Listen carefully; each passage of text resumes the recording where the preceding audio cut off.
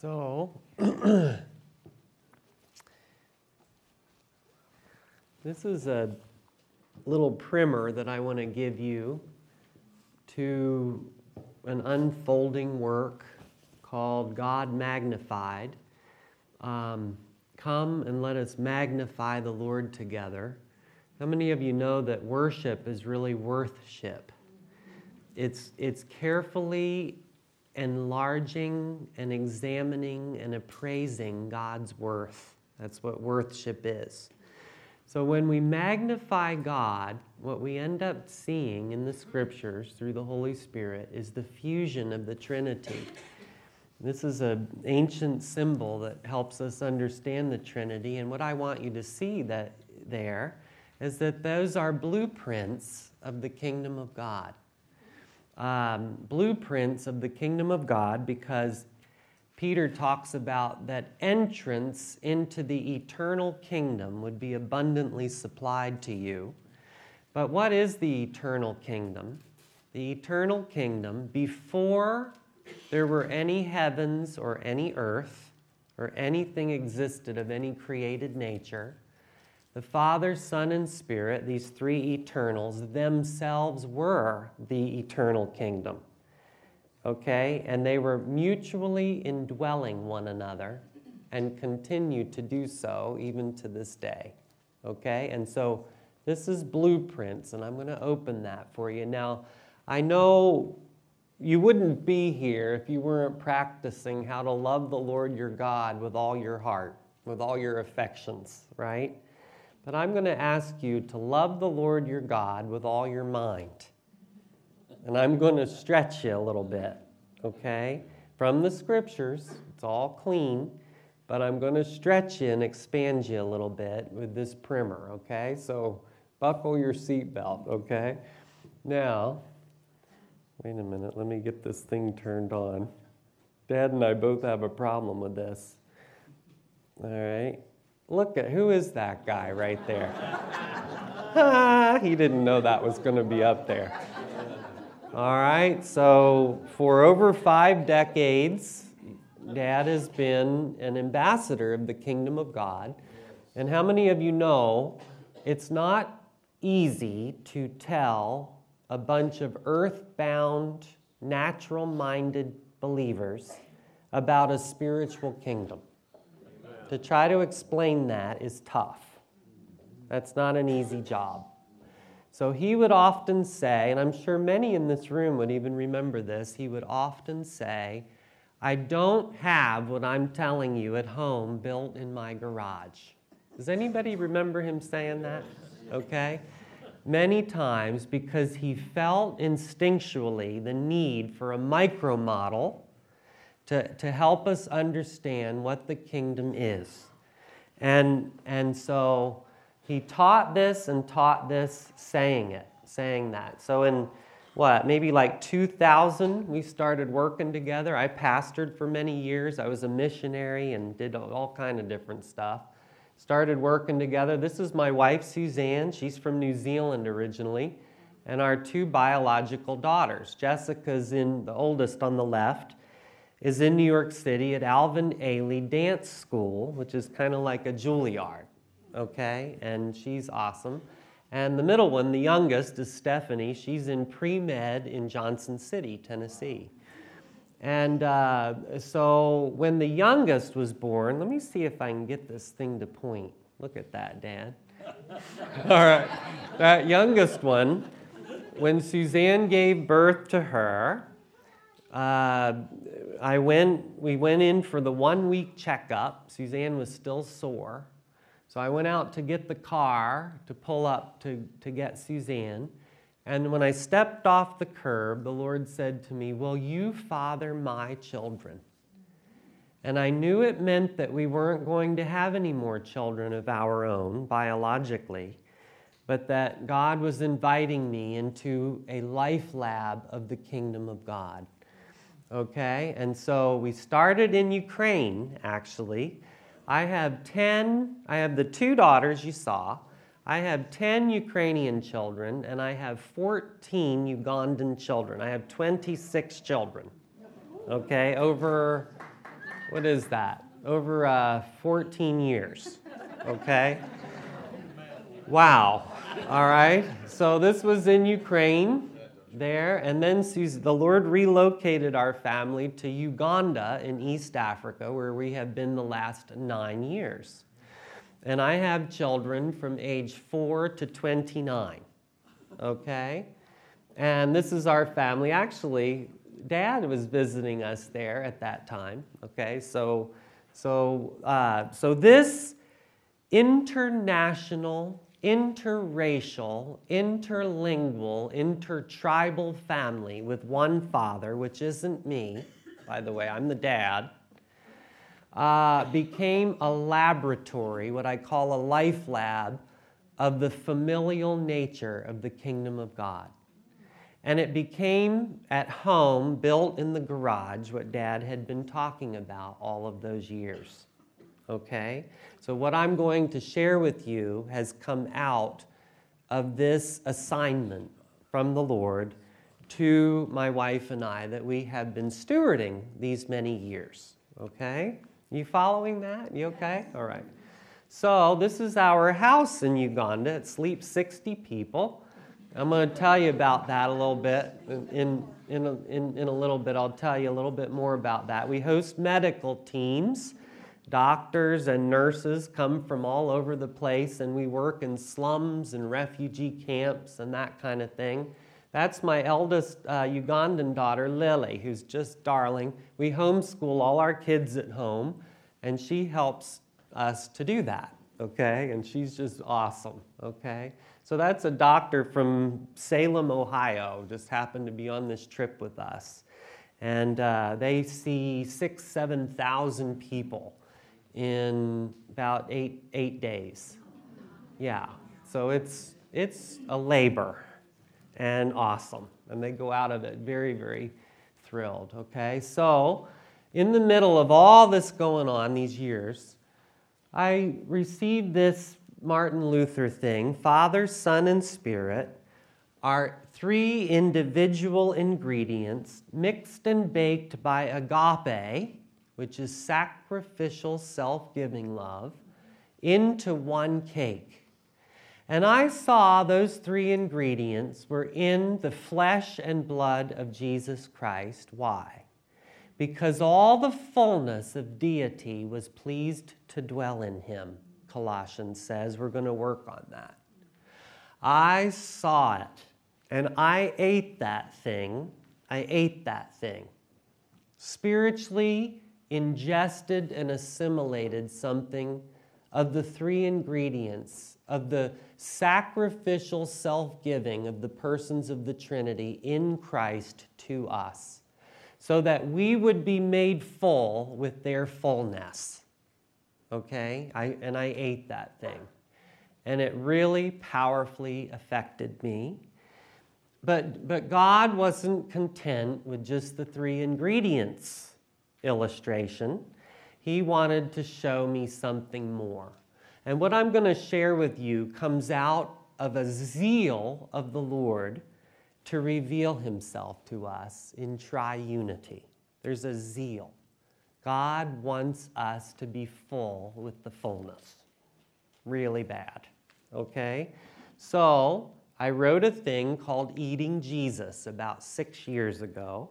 And just as I was finishing that, the Spirit of the Lord came to me. I was in Ukraine, actually, not living there, but visiting some of my older children there. And the Lord spoke to me, just right from the Holy Spirit, study the science of fusion. And I had to look over my shoulder and wonder who God was talking to, because in college I got a D in science. And I am not a scientific or mathematically minded person. Okay? And I saw this symbol. With these words, I saw this symbol, and I didn't know what it was, and there was a cross standing in the center of it. Okay? I'm just telling you the story of how this happened, all right, if that's okay. And so maybe 2 weeks later, after I began studying atomic nuclear fusion and the nature and properties of light, okay, I'm going to share a little bit of that with you. Don't worry, it's not going to be a huge science lesson. Don't want to freak you out. The Lord woke me in my bed in Uganda in the middle of the night. I sat straight up like a board. And the Lord said to me, the secret of the mystery, both natural and spiritual. All right? Can you keep that in mind? Because we're going to... And when the Lord said that, it triggered in me many, many verses about the mystery and the secret of the mystery through the Scriptures.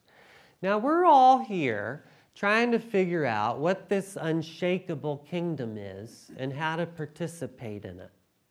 All right? Right? Isn't that what... This is what we're doing here. And I want to just... Maybe I can add something to that a little bit through what the Lord is opening to me. All right? And I'm just a student. I'm a scribe and a student. I'm a nobody, that happened to obey and have 26 kids, and I learned something. Okay? So, as a believer, you are not being invited into a relationship with one solitary being. You are being invited into the love of three for one another. And there is a huge difference. There is a very big difference between those two things. Now, all of us sing the doxology, all right? Right? And praise Father, Son, and Holy Ghost. We all sing it. But the way we live our lives is very one-dimensional in our theology. We do not functionally participate or live our faith out according to triunity. Okay? Most of us. All right? So we're being invited into the love of three for one another. We're being made full with a fullness. All right? So this thing is by a Russian guy, Rublev, and I know it looks like angels, but it's called the Holy Trinity. And look what's standing between them. That's the cup. Let this cup pass from me. All right? Right? How many times did he say it? 3 times. Let this cup pass from me. I'm going to show you what's in that cup. Dad told us what was in that cup the other night. Last night. What is it? Corruption is in that cup. And I'm going to show you what it looks like. And the 3 of them in Christ drank that thing down. Not just one. Okay, I'm going to show you. God was in Christ reconciling the world. All right, I'm going to show you. Now, what I'm going to try to help you to do is to take a step from one-dimensional understanding and approach to the Scriptures into a multi-dimensional understanding of God in triunity and God in Christ. Okay? So, the secret of the mystery, natural and spiritual. Paul says the spiritual is not first, but the natural and then the spiritual. Now, these are all New American Standard. You can look these up, all right? The spiritual is not first. Now, to God, the spiritual is first, right? But when God goes to teach a bunch of earthbound, natural-minded knuckleheads about the kingdom, what has to be first? The natural must be first. So Moses' tabernacle and Solomon's temple and all these rehearsal studios filled with props, right? All in the natural, all trying to point towards the kingdom being in Christ's own spiritual body, right? It's all, the natural is always leading us to the spiritual, all right? It has to be illustrated to us first. Does that make sense? You get that? All right, now, so this is our house, and when the Lord said to me we were to go to Uganda, the Lord gave me the blueprints to this house, all right? And I knew it was, I always wondered how Noah saw the ark or whatever, and now I get it, because it just kind of was downloaded into me. But I knew there was something missing.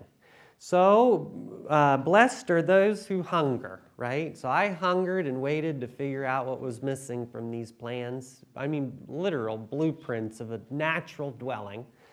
And the Lord said to me at length, "Do you see the covered porch that runs around the circumference of my whole house?" So I drew this porch. Can you see it? It goes around the whole house. We're on this hilltop. Lake Victoria's in the back, all right? And I drew this porch on there, and then the Lord gave us this property, and there is the porch with 360-degree views from on the top of there.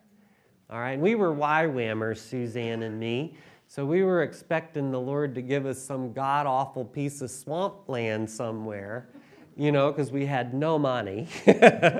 And the Lord said to Suzanne, "I want to establish an embassy on a hilltop." Wow. And now she knows all of these ambassadors' wives. She's the president of the International Women's Organization that has 57 nationalities, 250 women, all the ambassadors' wives from all over the world, many of whom have been at our house on this hill, okay? So anyway, so this is first in the natural, we're saying, right? Okay, now, then in the spiritual. So let me just go back. So I got this revelation of the fusion of the Trinity, and I raced back to tell Dad about it. And my dad said, "My God, it's the whole house, it's the whole house," meaning the whole kingdom. He was seeing this comprehensive thing. All right? But I knew something was missing. Okay? Now this is it would be 6 years after I built that house in Uganda. And so I waited for what was missing. And at length the Lord said to me, "Do you see the covered porch that runs around the circumference of my whole spiritual house?"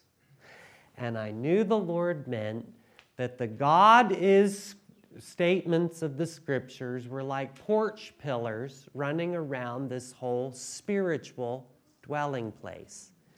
All right, you following with me? I know this is a little complicated, but it's important to understand. All right? The God is statements are like these porch pillars. Now look, there's our porch, and we have eucalyptus pillars running around this whole porch, okay? And so I saw these God is statements. God is an us. Let us make man in our own image, Genesis 1:26. God is one. God is agape. God is a son. Okay? And as these pillars unfolded, I began to see the Lord saying to me, each one of these pillars is a lens with which to see and understand the next one.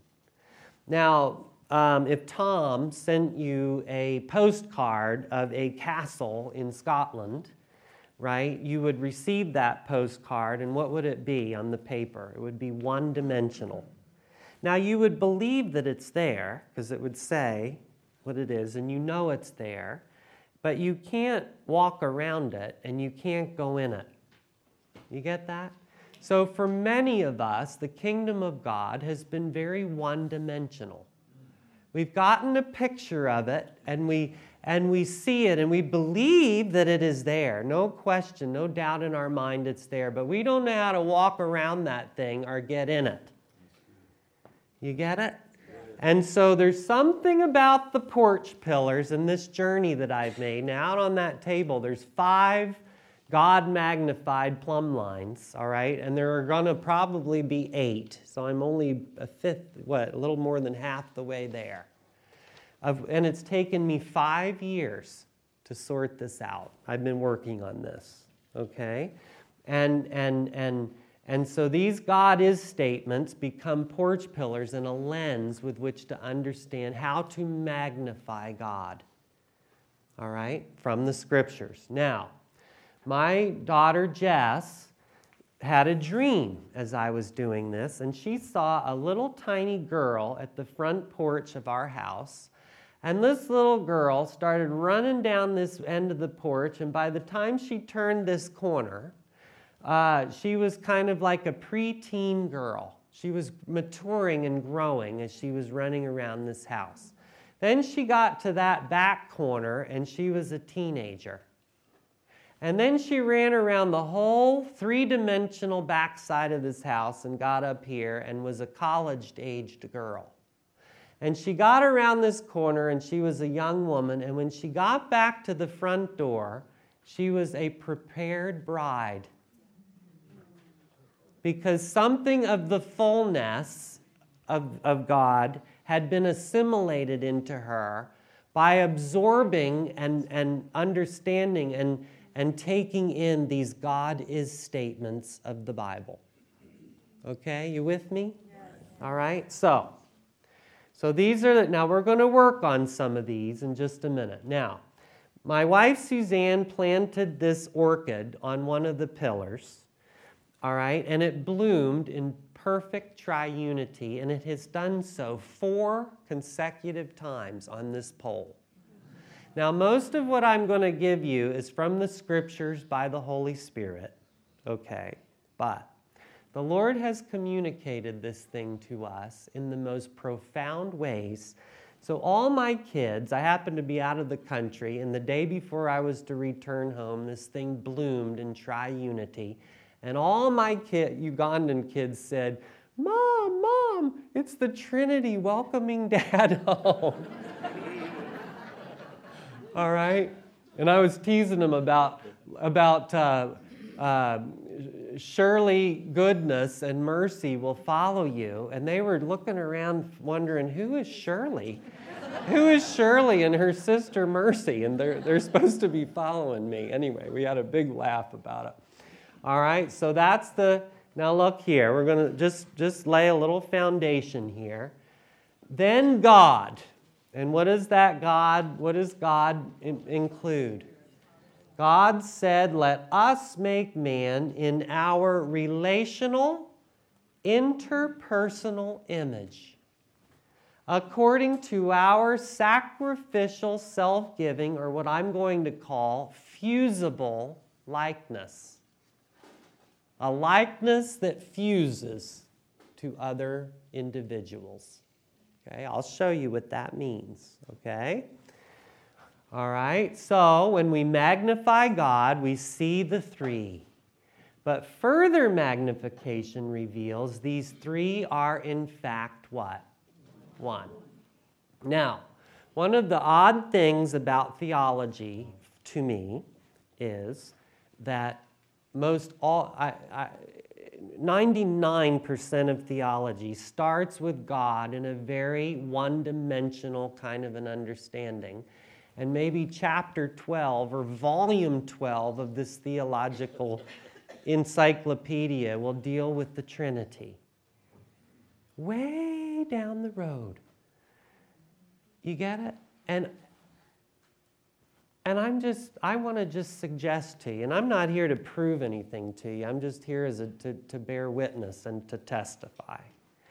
But I just want to testify that I believe it is so much better to understand God as 3 irreducible primaries, eternals, and then understand how and why they are one. And if you start the entire understanding of God and theology from that way, the whole Bible, 66 books, begin to make more sense to you. You would not believe it. Okay? Are you understanding what I mean? Okay, good. Now, this is the Shema. Hear, O Israel, the Lord our God is our God, the Lord is one. The Shema is an acknowledgement and celebration of the oneness of 3 uncreated individuals. Okay, how many of you know the Father, Son, and Spirit are clearly delineated in the Old Testament? Very clearly. I'm going to show you some of it. Now, we are not, as believers, we are not monotheists, right? Neither are we polytheists. Okay? Monotheist is believing in one solitary deity like Islam. Polytheism is a belief in many disjointed deities like Hinduism. Okay? And what does the Bible teach? The Bible teaches triunity. Okay? Triunity. And I want to show that to you. And the best way to understand it is the fusion of the Trinity. All right? Now here's some of the statements, and just bear with me in this, all right? Let your mind be stretched a little bit, but I want to just get you rolling in this rationale, okay? We only have a short time together. God is an us, three uncreated eternals, Father, Son, and Spirit, and God is one, triunity, because, why? Because God is agape. 1 John 4, 8 and 16, three sacrificial self-givers. Do you know that's what agape is? Agape is a love that is a sacrificial, self-giving love that lays its life down for its friends. Do you get it? That's what it is. It loses its life. He who seeks to save his life will, and he who loses his life for my sake will find it. Okay, so God is an us and God is one because God is agape. And look here, holy, holy, holy is the Lord God, the all three mighty. So God is three selfless individuals. How many of you know that's what holiness is?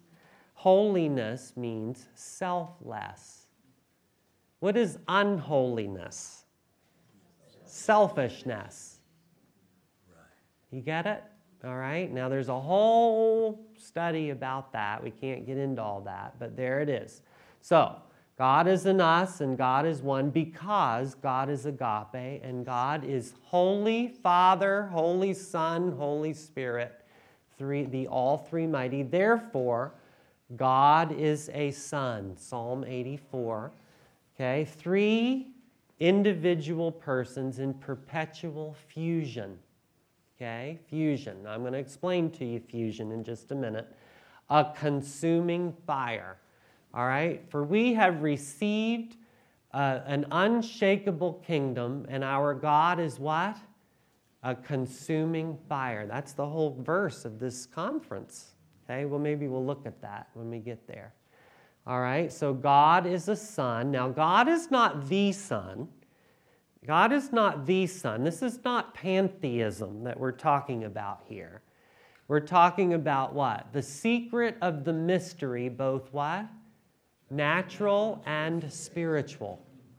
So these three spiritual eternals in fusion, holy, holy, holy, all right? What do the four living creatures say? Night and day, they never cease to say it. Holy, holy, holy, holy, holy, holy, holy, holy, holy. Why? Because they're just saying and what they're seeing, and that's what's going on. You get it? And so there is a pulsing, sun-like power, this omnipotent fusion power. I'm going to show you that in just a minute. This is magnifying God. All right? Now, God is a sun, and God is light. All right? God is light. We have one about that'll show this better. But God is a spectrum of three primaries running together in what? One being. When Jesus said, I am the light of the world, was that a one-dimensional, self-referential statement? Or why was he saying that? Why would Jesus say, I am the light of the world? Because the Father and the Spirit were what? They were in him, dwelling in him. Jesus said, I and the Father are one. And the Spirit came down upon and remained on him.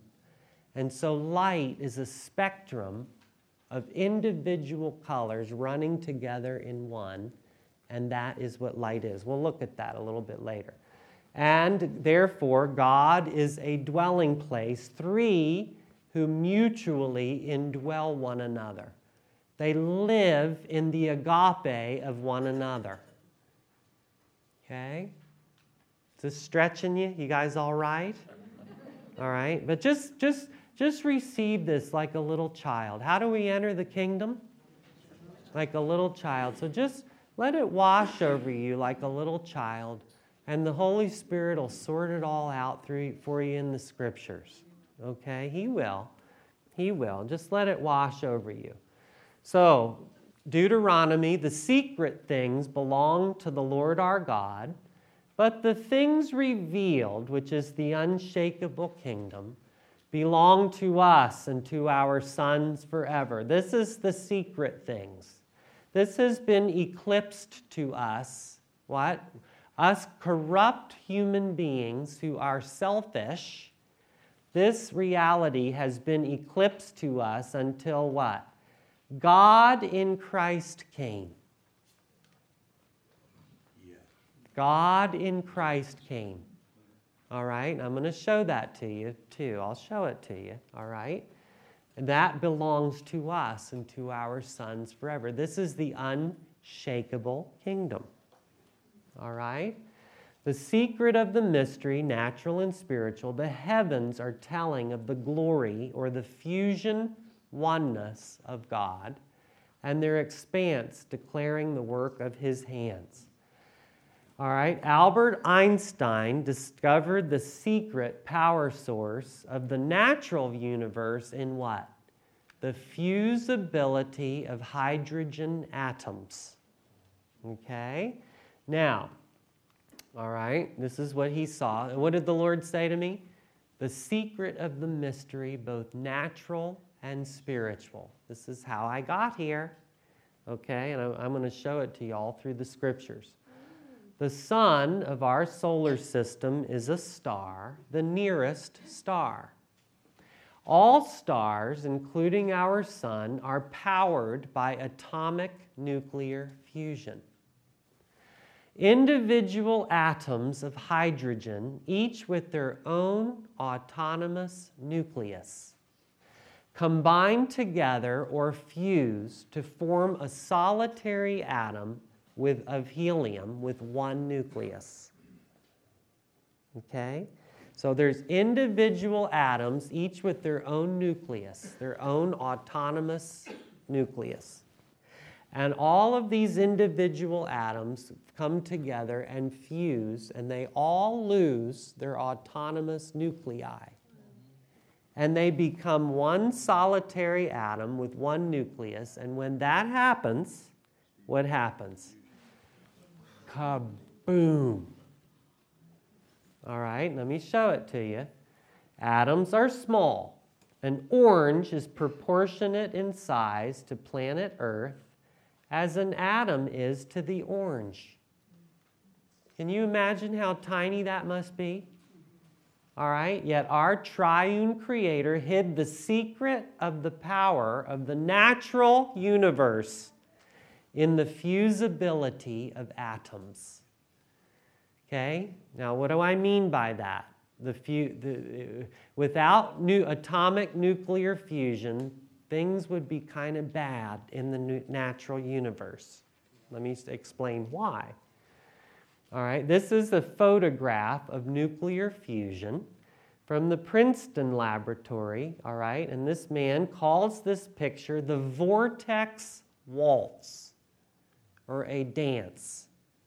And he says that these two atoms are circling one another in a turbulent ballet.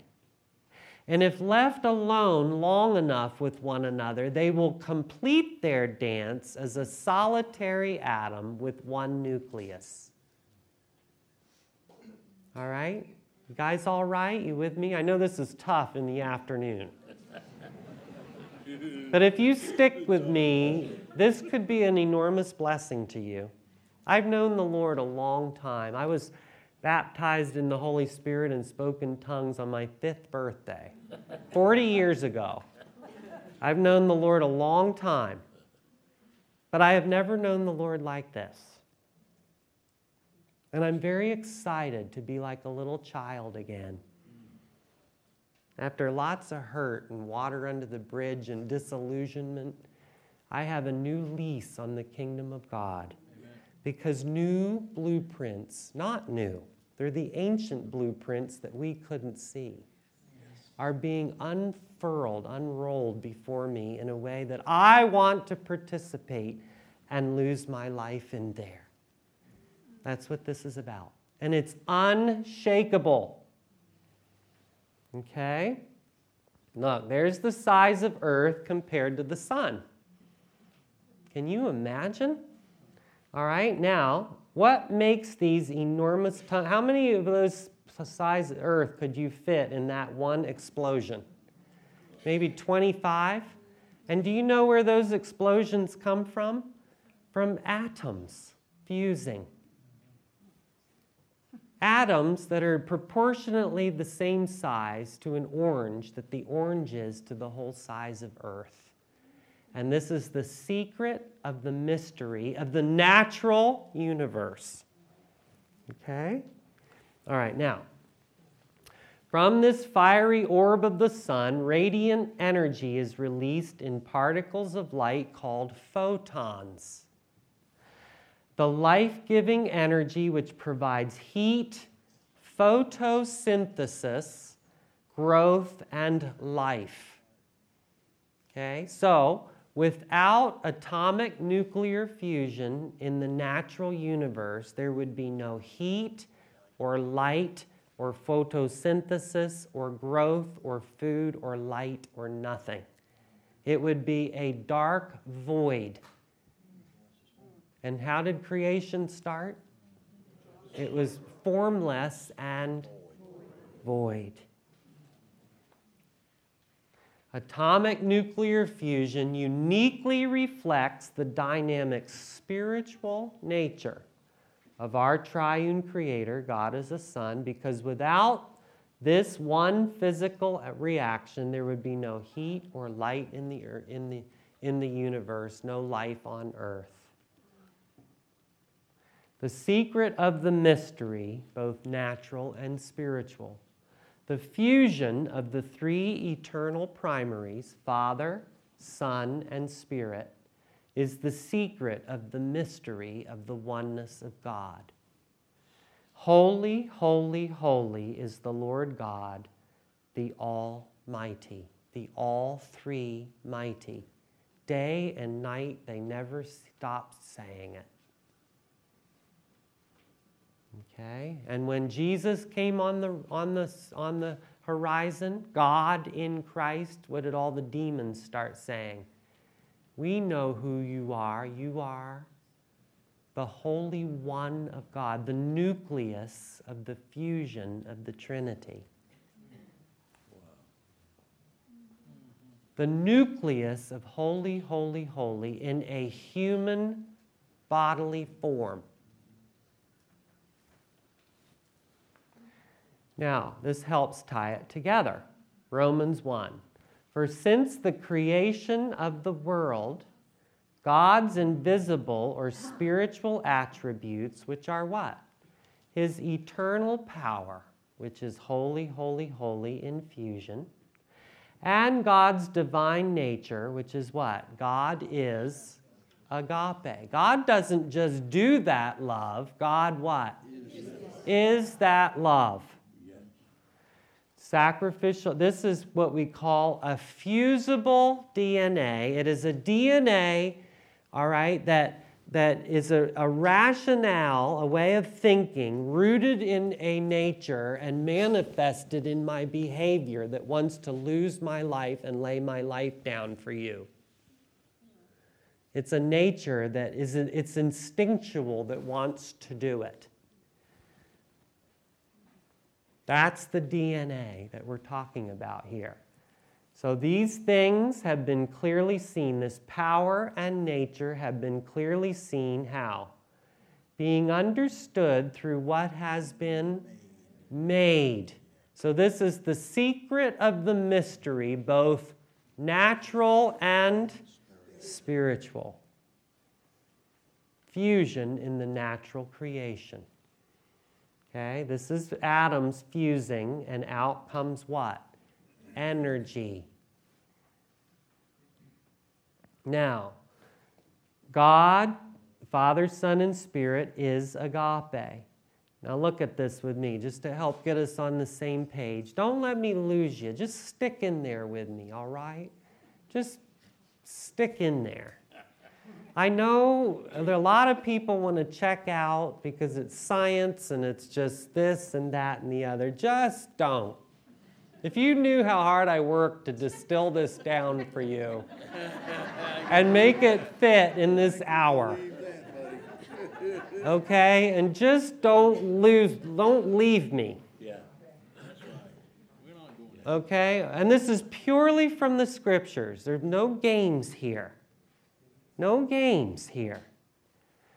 Agape is what the triune God is. Fusion is what sacrificial, self-giving love does. It makes these individuals to be one. Light and life is what fusion what? What it yields. So if this guy has fusible DNA, and this guy all have a nature that wants to lose its life and give itself comprehensively into the other two, then what happens with that kind? What is going on there? Kaboom. Kaboom, kaboom, and what comes out of that? Light and life. Now, do those words sound familiar from the Bible that you've been reading all these years? Light and life. And where does it come from? The fusion of the Trinity. And I'm going to show you in the nucleus of Jesus Christ. Okay, we're going to get there, but I don't want to blow our minds too quick, all right? Now, all right, so Einstein said, I maintain that the cosmic religious feeling is the strongest and noblest motivation for scientific research. So this Jewish guy, right, is aching to understand what's going on in the secret of the mystery, both natural and spiritual. And God answered this man and gave him a counterintuitive revelation of the mystery of the natural universe, how it works. All right? You guys all right? Okay? All right, I don't want to lose you. Now, here's another one that's going to help us get this in the Scriptures. Hebrews. By faith we understand that the worlds, these planets and stars, were framed how? By the Word of God, by three spiritual beings in fusion. So that what is seen in the natural was not made out of things which are visible. So the invisible spiritual pattern and design of God, which is the fusion of the Trinity, is spoken and written into their natural creation. It's like the fingerprints of this triune God are left in their natural creation, like an artist would mark a canvas.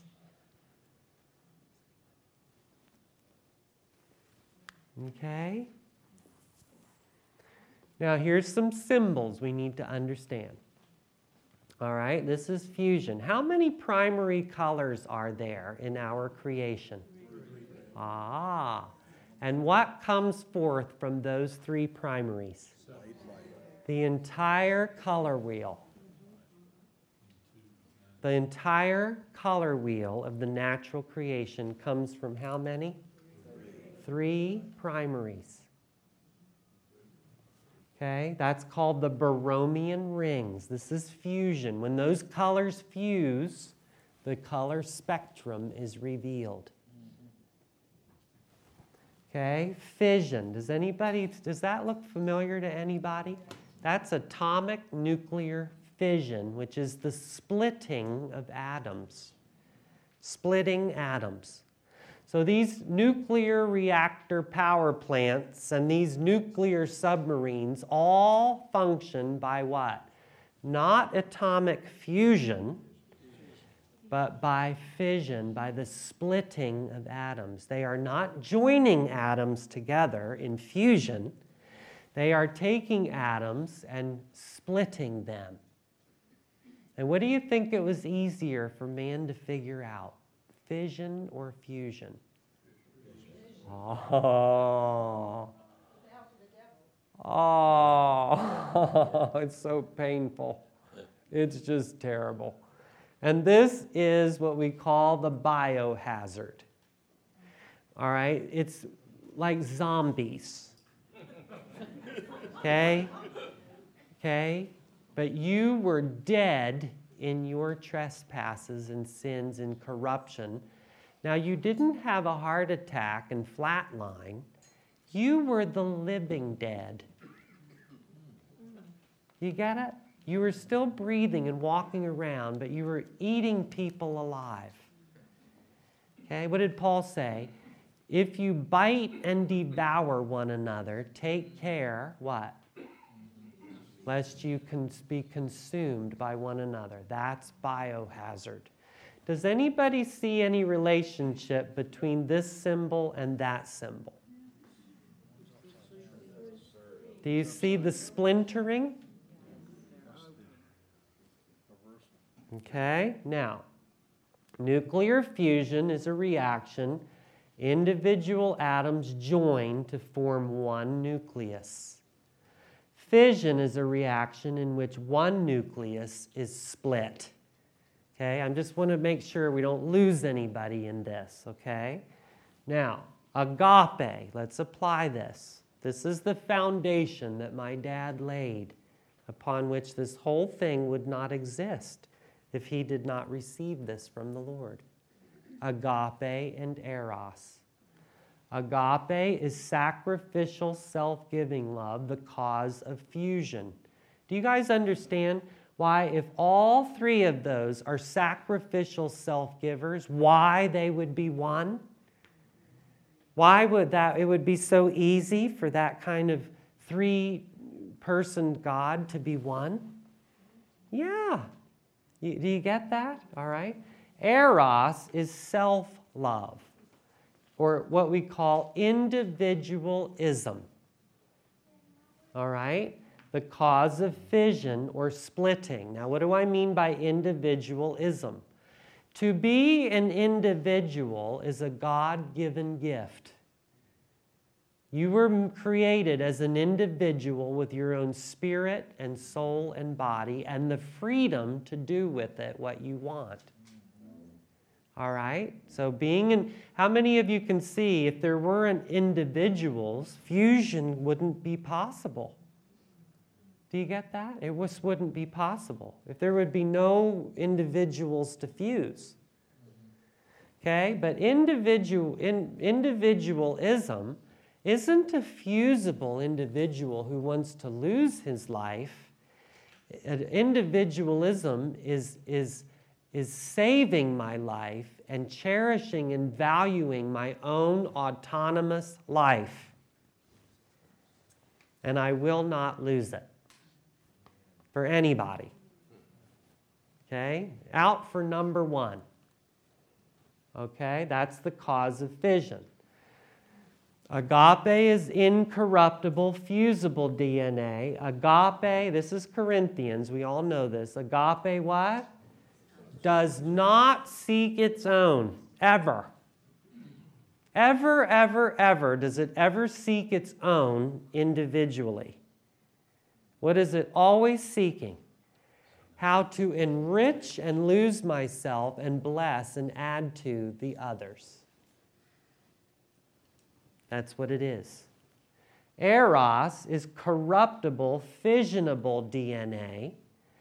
Look at this. This is Proverbs. He who separates himself, what? Seeks his own desire. Okay, Dad asked us all, how many of you have been through a really good church split? last night. And I bet if you reflected carefully, you might see some of these things in this bracket down here. Individualism is self-indulgence of the body. Self-will, how many of you know the will is located in the human soul? To be soulish means to be willful. And self-worship is a corrupted human spirit. Okay, self-worship, that is individualism. Okay, and I'm going to separate myself from you, the opposite of fusion, in order to seek my own desire. And as I go out, I'm going to take all I can and can all I get as I go out of here. Okay, now, the structure of an atom, the center is called the nucleus, containing protons and neutrons. We're not going to get deep into this, but the elements of the nucleus are held together by a bond called what? The strong nuclear force. All right, now what can we liken the strong nuclear force to? It's agape. Now I'm going to show you Christ Jesus, in whom and by whom all things hold together. All things. Okay, now atom is a Greek word meaning indivisible. And what have we done to something that should be indivisible? We've split it. We split what shouldn't be split. Okay? Now, here's another diagram that'll help you. This is all of these individual atoms are what? Coming together, and it's always working into what? Into oneness and yielding energy. Okay, this is fission. It starts here as a solitary thing with the nucleus, and what happens? There's a splintering, which begets another splintering, which begets another and another. Where do you think this started spiritually? Lucifer, wasn't it? It was Lucifer. And how many of the angelic gang went out of there with him? And then they all came down here and sold it to us. And how many denominations are there? Just in the state of North Carolina. Because what? What are we good at? We know how to split and splinter and split. Cursing each other on our way out. And taking everything we can on our way out of there. Now, do you understand why it is difficult, why it might be difficult for us to know and understand and participate in a God of fusion? Because we were born nuclear biohazard. No, I mean it. If we're biting and devouring and consuming one another, how does holy, holy, holy really look at us? What did it say? Jesus was not entrusting himself to any man because what did he know? He knew what was in man. Oh, he loved us because agape is unconditional. You get it? But he couldn't trust you. Okay? In this one word, eros, sums up Oswald Chambers' definition of sin, which is what? My claim to my right to myself. Okay? And it's illustrated by this because what? I'm consuming myself. I'm eating myself alive. Eros is individualism or self-worthship. Now, This is just a slide I put in here. I wanted to just show this to you. Stages of relational fission or corruption. I've been working on this. Okay? And these could be in different order, but just follow with me. So it starts out that there's a little distance in our relationship. Not quite as tight as we used to be. And then you're just not as important to me as you once were. And then I'm not really associating with you anymore like we were. And then I desert you and run off. And then pretty close on the heels of that, what? I do not know that man. Does that sound familiar? Who said that? I swear, I do not know that man. Peter. Oh. And then, after I deny, it's kind of easy to start demeaning you. And then I disown you. And then I disinherit you. I'm going to cut you out of everything that we ever shared or promised or held in trust with one another. And then I'm going to defect to the enemy. Defection. And then I'm going to begin to dehumanize you like they did in Rwanda, right? The one tribe called the other tribe cockroaches. Because after getting everybody to buy into that, then what is it easier to do? To destroy. To mow 1 million people down with pangas. Because they were just kind of getting rid of insects. Does anybody see a certain pattern there? And they're all D words. Isn't that interesting? And the Lord gave me maybe 3 together. And then every day a new one came for some many days. And it's still not over. There's more. But this is a very good start. Okay?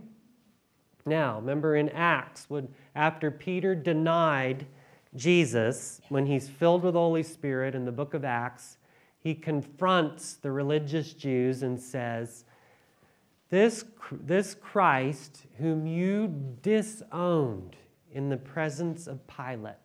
He actually says it twice. You disowned him. He came to his own, and what? Those who were his own. We are not fusing into that nucleus because I have my own, thank you. Okay, now let's look at 6 pairs of genes. This is just going to help you to get on the rails of what we're talking about. The us gened us. Let us make man in what? Our image and likeness. So we were gened. And then what happened in the fall? Something of the gene of God was lost, and we became degenerate or corrupt. And what did Jesus, this is God in Christ, what did Jesus come to do? Well, actually, the Spirit literally does it. But Jesus came to work out the gene in a human body. To prepare a seed that would be communicable to other human beings. That's right. So, and the evidence that we are being regenerated, that we are genuine, is what?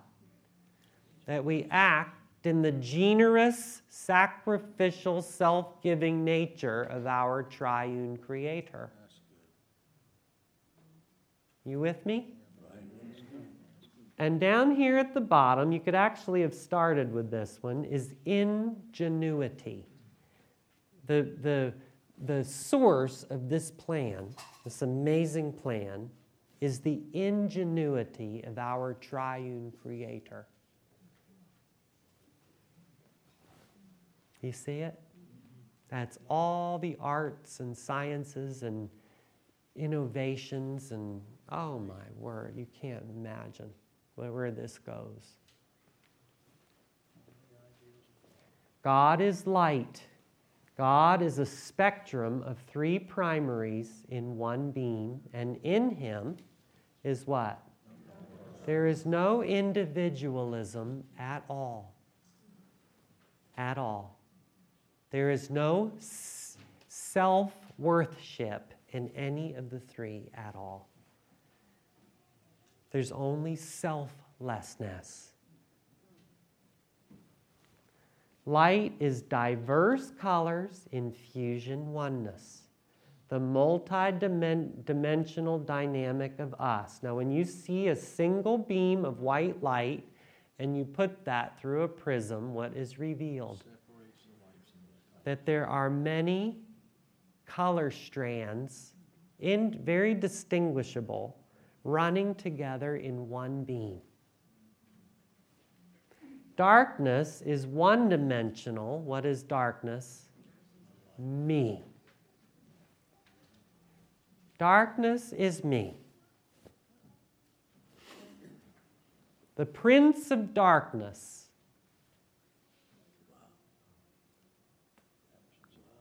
The kingdom of darkness. And the kingdom of light. For you were formerly darkness, but now you are light in the Lord. Walk as what? Children of light. No longer in individualism. Walk in the fusible DNA of agape. God is spirit and God is light. Out from this spiritual light, which the Trinity is, God spoke light into existence in the natural creation. Can you guys follow that? The natural dynamic of atomic nuclear fusion in the sun and the other stars is more than mere metaphor or analogy. Okay? It's not just an example. This is more than metaphor. All right? Of the spiritual fusion of the triune God in Christ. Why? Here's why. 1 Corinthians 4:6. For God, this is God, who said, light shall shine out of darkness. Which was what? Genesis 1:3. What did they say? Let there be. Okay? God who said that is the one. This three-in-one who has shone in our hearts. But what kind of hearts? Dark, degenerate, individualist hearts. To give. And how does God give? All God has to give is himself, which is his own gene, his own DNA. You get that? That's all they have to give, is themselves, which is everything. But you do get it. The giving is generosity. Generosity. To make you a partaker of the divine nature, Peter says. All right? To give the light of the knowledge of the glory of God. And where is it? In the face of Christ. The God-man nucleus of the Trinity. So the fullness of deity, we'll look at that, coming up. The fullness of deity was pleased to dwell in him. And what was radiating out of the face of Christ? They picked a human nucleus.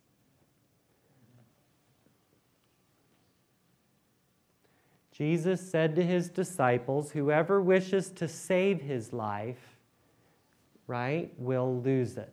So when I'm saving my life, I'm trying to preserve my own autonomous nucleus. All right, that's individualism. But whoever loses his nucleus for my sake is willingly fused into the God-man nucleus by agape, by self-giving. What's going to happen to that guy? He's going to find it in here. He's going to find, he's giving up a life, an autonomous, selfish life in individualism in a kingdom of darkness. And if he loses and forfeits that life, he's going to find a new life. And where is that new life going to be? In the fusion of the Trinity. Life in the oneness of God. And I tell you, this really works. God dwells in unapproachable light, Paul taught Timothy. Okay? Unapproachable light. When we looked at that sun, does that look pretty unapproachable? And the Lord God is a sun and a shield. This is Psalm 84. A sun and a shield. A life source and protector. How many of you know that this consuming fire that God is, holy, holy, holy, how many of you know that God has to protect us from what? From themselves. Do you get that? Because we have to be acclimated and acculturated and naturalized from individualists and children of darkness, what? From glory to glory into children of light and acculturated into that light, which is the kingdom of God. And meanwhile, they have a whole, what? A whole atmospheric shield protecting us from full exposure to themselves. You guys see that? Okay, so God gives grace and glory, patiently regenerating willing individuals into their own DNA. No good thing does he withhold from those who walk with integrity or integrated into God's own nucleus, Jesus Christ. Now look at this. O Lord of hosts. Lord of hosts is really a nucleus of multitudes of individuals, what? In fusion. Lord of hosts. How blessed is the individual who what? Trusts in you. Who loses his autonomous life and nucleus in fusion into you. You guys all right? God is a son. Now that is not pantheism. Please do not mistake this. Pantheism is that God and creation, like Mother Nature, are the same thing. Oh no. That isn't what this is saying at all. It's the secret of the mystery, what? Both natural and spiritual. It's the fingerprint of the triune God left in the natural creation. And it's the blueprints of how we're supposed to be one. Okay, and I have to have time to open that to you. All right? As the incorruptible seed of this generous, self-giving nature of our triune Creator, as that matures in us, we enter. How? From faith to faith, from life to life, and what? From glory to glory into, what are we entering into? The relational, interpersonal light and life of the eternal kingdom. It was always three. It was always three. It was always a relational, interpersonal kingdom from all eternity. And if you don't understand that, it's going to make it very hard to enter and participate in there. Because this is what it is. Are you seeing that? And can you get a little clue about why it's unshakable? Okay, we'll look at that more carefully.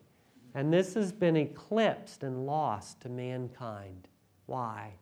Because we're all corrupt with individualism.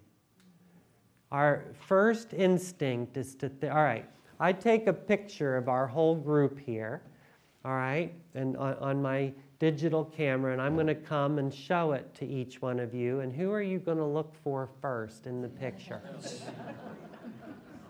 Huh? You. Ah, Dad says he'll look for me. That's so sweet. It's a lie. It's a lie, but it is sweet. Okay? Do you see it? Now listen to me. The Father, Son, and Spirit do not look for themselves first. That's the difference between our Creator and you and me. We are one-dimensional, self-referential, me thinkers. And it is a rationale that is rooted in a nature and manifested in our behavior. And it is the living dead. It's the biohazard. And we're eating each other alive, and we make the false father's work job easy for him.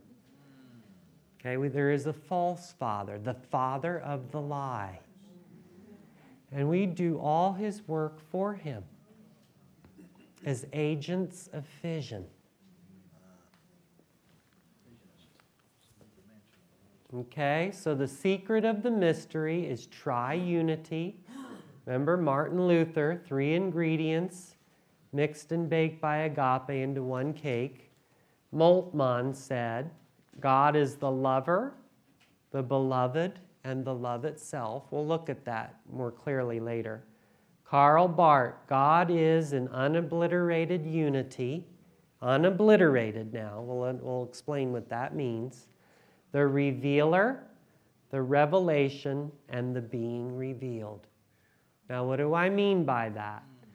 The lover, the beloved, the love, the revealer, the revelation, the being revealed. How many of you can see that the Father, Son, and Spirit take turns playing all of those roles?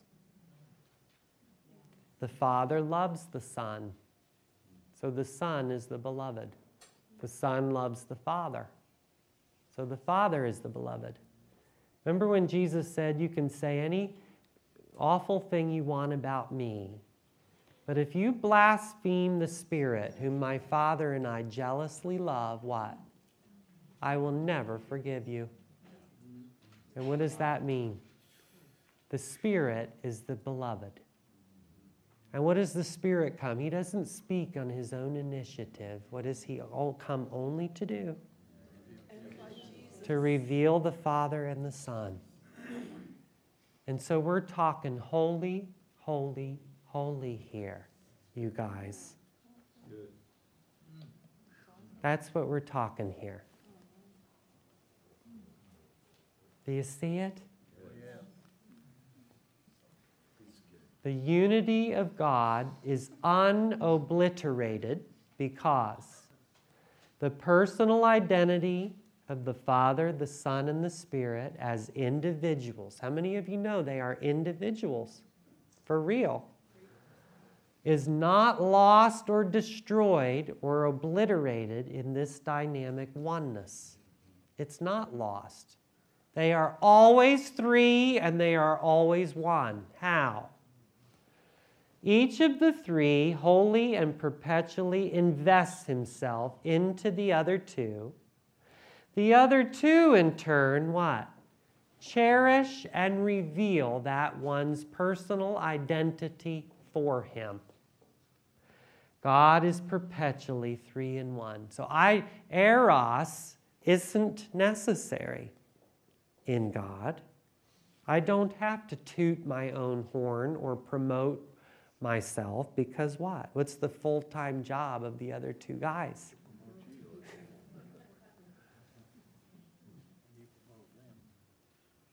And I don't even have to think about that because I have this nature that wants to sacrificially add to the Father and the Spirit of my Father, right? All wisdom and power and glory and blessing and honor. I want to do everything I can to add that to you. Wow. Yes. Wow. This becomes exquisitely beautiful. Jesus answered, if I glorify myself, which would be what? Self-worship, self-promotion. My glory is what? Corrupted by the lie of self-love, individualism. It is what? It is who? My Father who glorifies me. So I don't have to speak from my own initiative or talk about me. I would never do it. And later, in other places, he says, the Spirit will come and he will testify of me.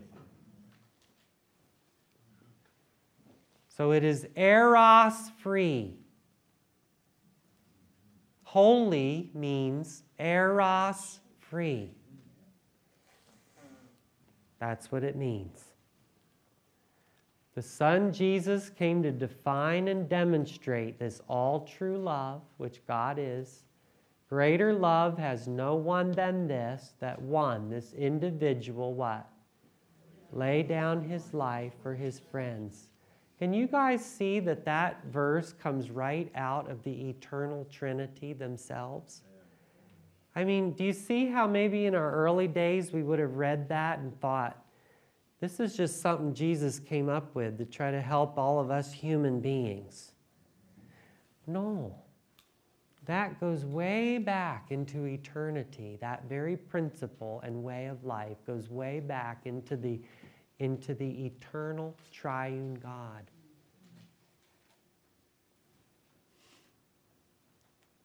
They lay their lives down for one another. I wish I had time to show you how beautiful that is through the Scriptures. It is lovely. Makes you really want to be a Christian. No, I mean it. And that's something's coming from me. All right, understanding what this all true love is, learning how to receive and what? Reciprocate, what we call reciprocal generosity, is essential to receiving, discovering, and participating in the unshakable kingdom. This relational interpersonal fusion dynamic is known as perichoresis. That's the early church word to describe this, which means mutual indwelling and interpenetration without loss of personal or individual identity. You get it? So I can afford to entirely lose myself into you, and I do not lose my personal identity, because why? Because you cherish it and reveal it for me. And what is this whole world about? Tooting my own horn. Self-promotion, marketing me through overt and subtle ways. Father, Son, and Spirit are the God of truth. God is true. Because each is a sharer of the same genuine, all true, always true love, what Moltmann calls an extreme self-forsaking love. I have come to believe and know that's what it is. When you begin examining how God was in Christ reconciling and embracing the cross, you're going to see the love that the three share is an extreme self-forsaking love.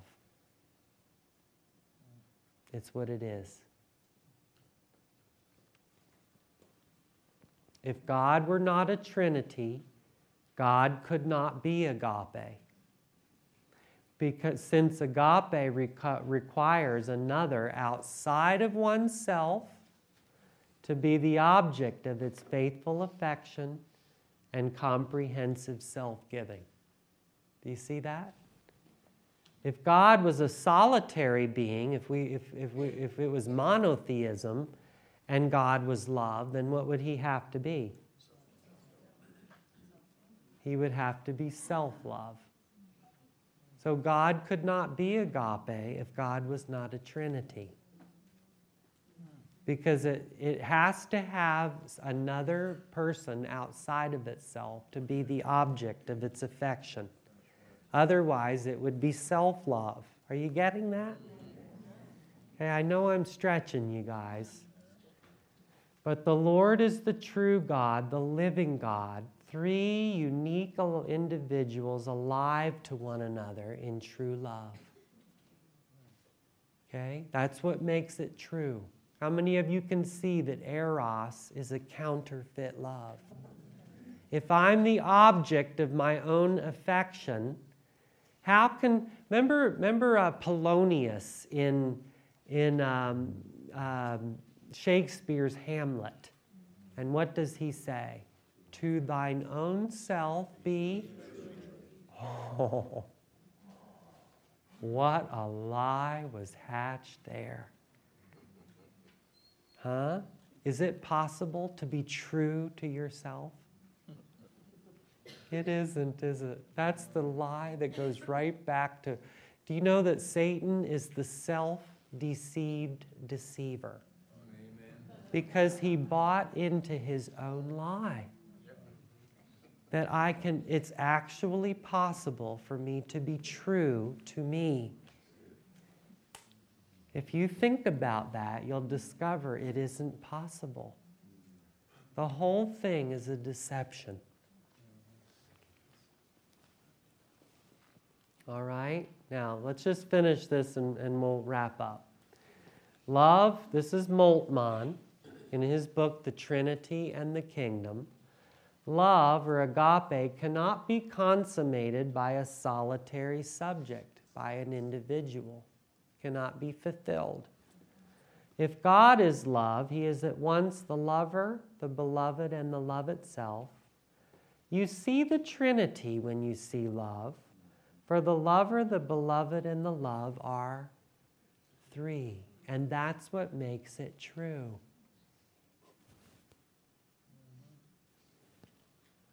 He explains, here we know, and what are we looking for? Ultimate reality.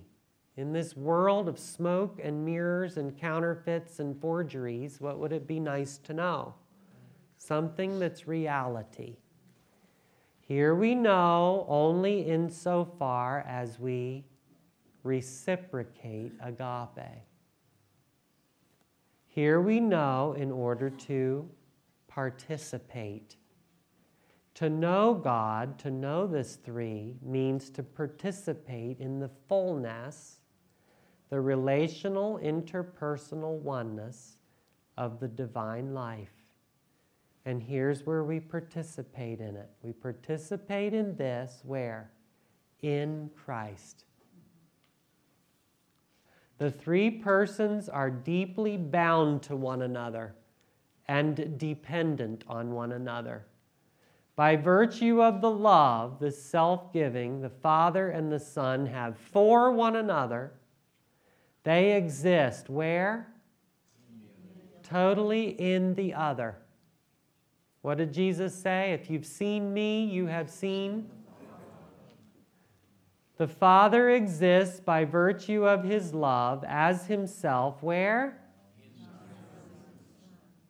The Son, by virtue of his self-surrender, exists as himself totally in the Father. Each person finds his existence and his joy in the other person. This is the secret of the mystery of spiritual fusion. That's God's reality. Each person receives the fullness of the eternal life from the other. That's perichoresis. Mutual indwelling and interpenetration relationally without loss of personal identity. The Son is eternally with and in the Father. The Father is never without the Son. And nowhere what? Ever does this. Just as the Father is never without and never does this without the Spirit. That is helpful. That is very helpful. Are you seeing some relational blueprints here?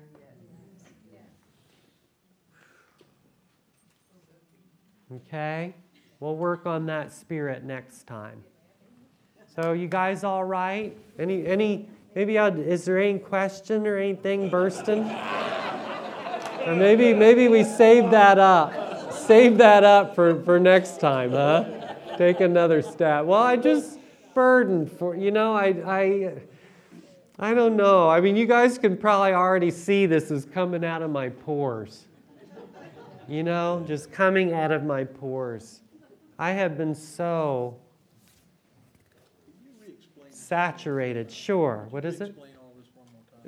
All this one more time. Now remember, you have to receive this and enter into this as a little child. And do you understand that corruption has affected our rationale?